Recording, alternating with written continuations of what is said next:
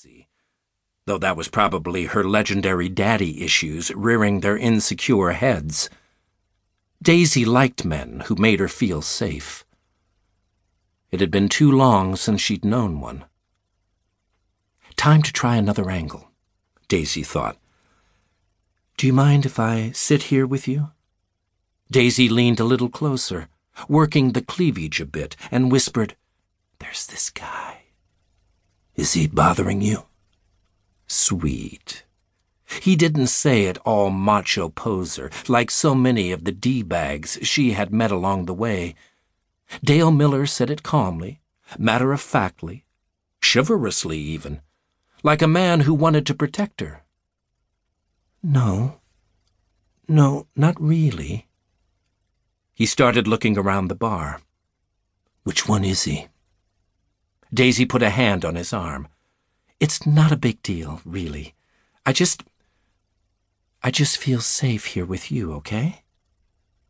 Miller met her eyes again. The bulbous nose didn't go with the face, but you almost didn't notice it with those piercing blue eyes. Of course, he said, but in a cautious voice. Can I buy you a drink?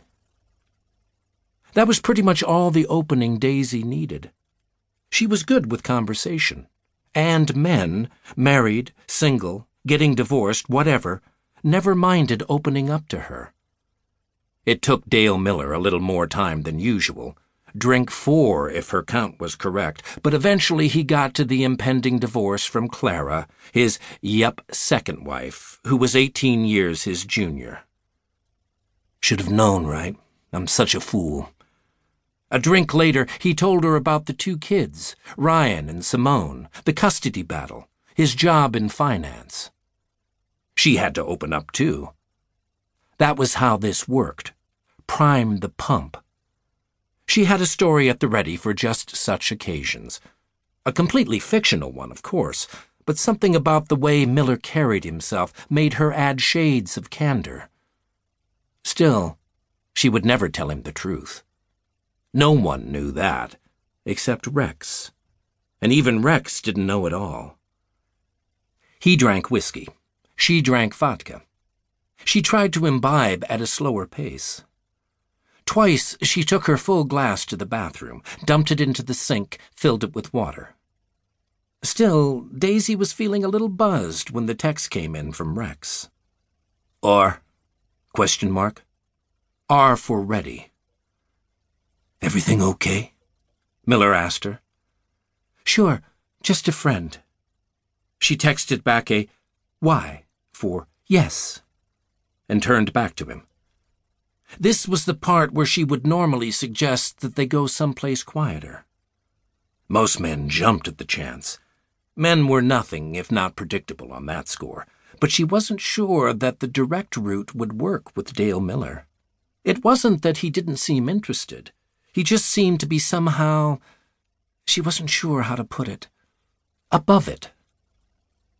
Can I ask you something? She began. Miller smiled. You've been asking me things all night.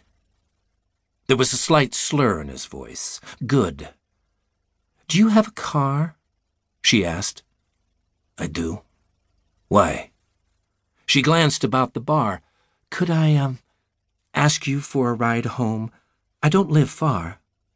Sure. No problem. Then, I may need a little time to sober up. Daisy hopped off the stool. Oh, that's okay. I'll walk then. Miller sat upright. Wait. What? I kinda need to get home now, but if you can't drive... No, he said, managing to stand. I'll take you now. If it's trouble... No trouble, Daisy. Bingo. As they started for the door, Daisy quickly texted Rex, OOW, code for on our way. Some might call it a con or a swindle, but Rex insisted that it was righteous money. Daisy wasn't sure about righteous, but she didn't feel a lot of guilt about it either. The plan was simple in execution, if not motive. A man...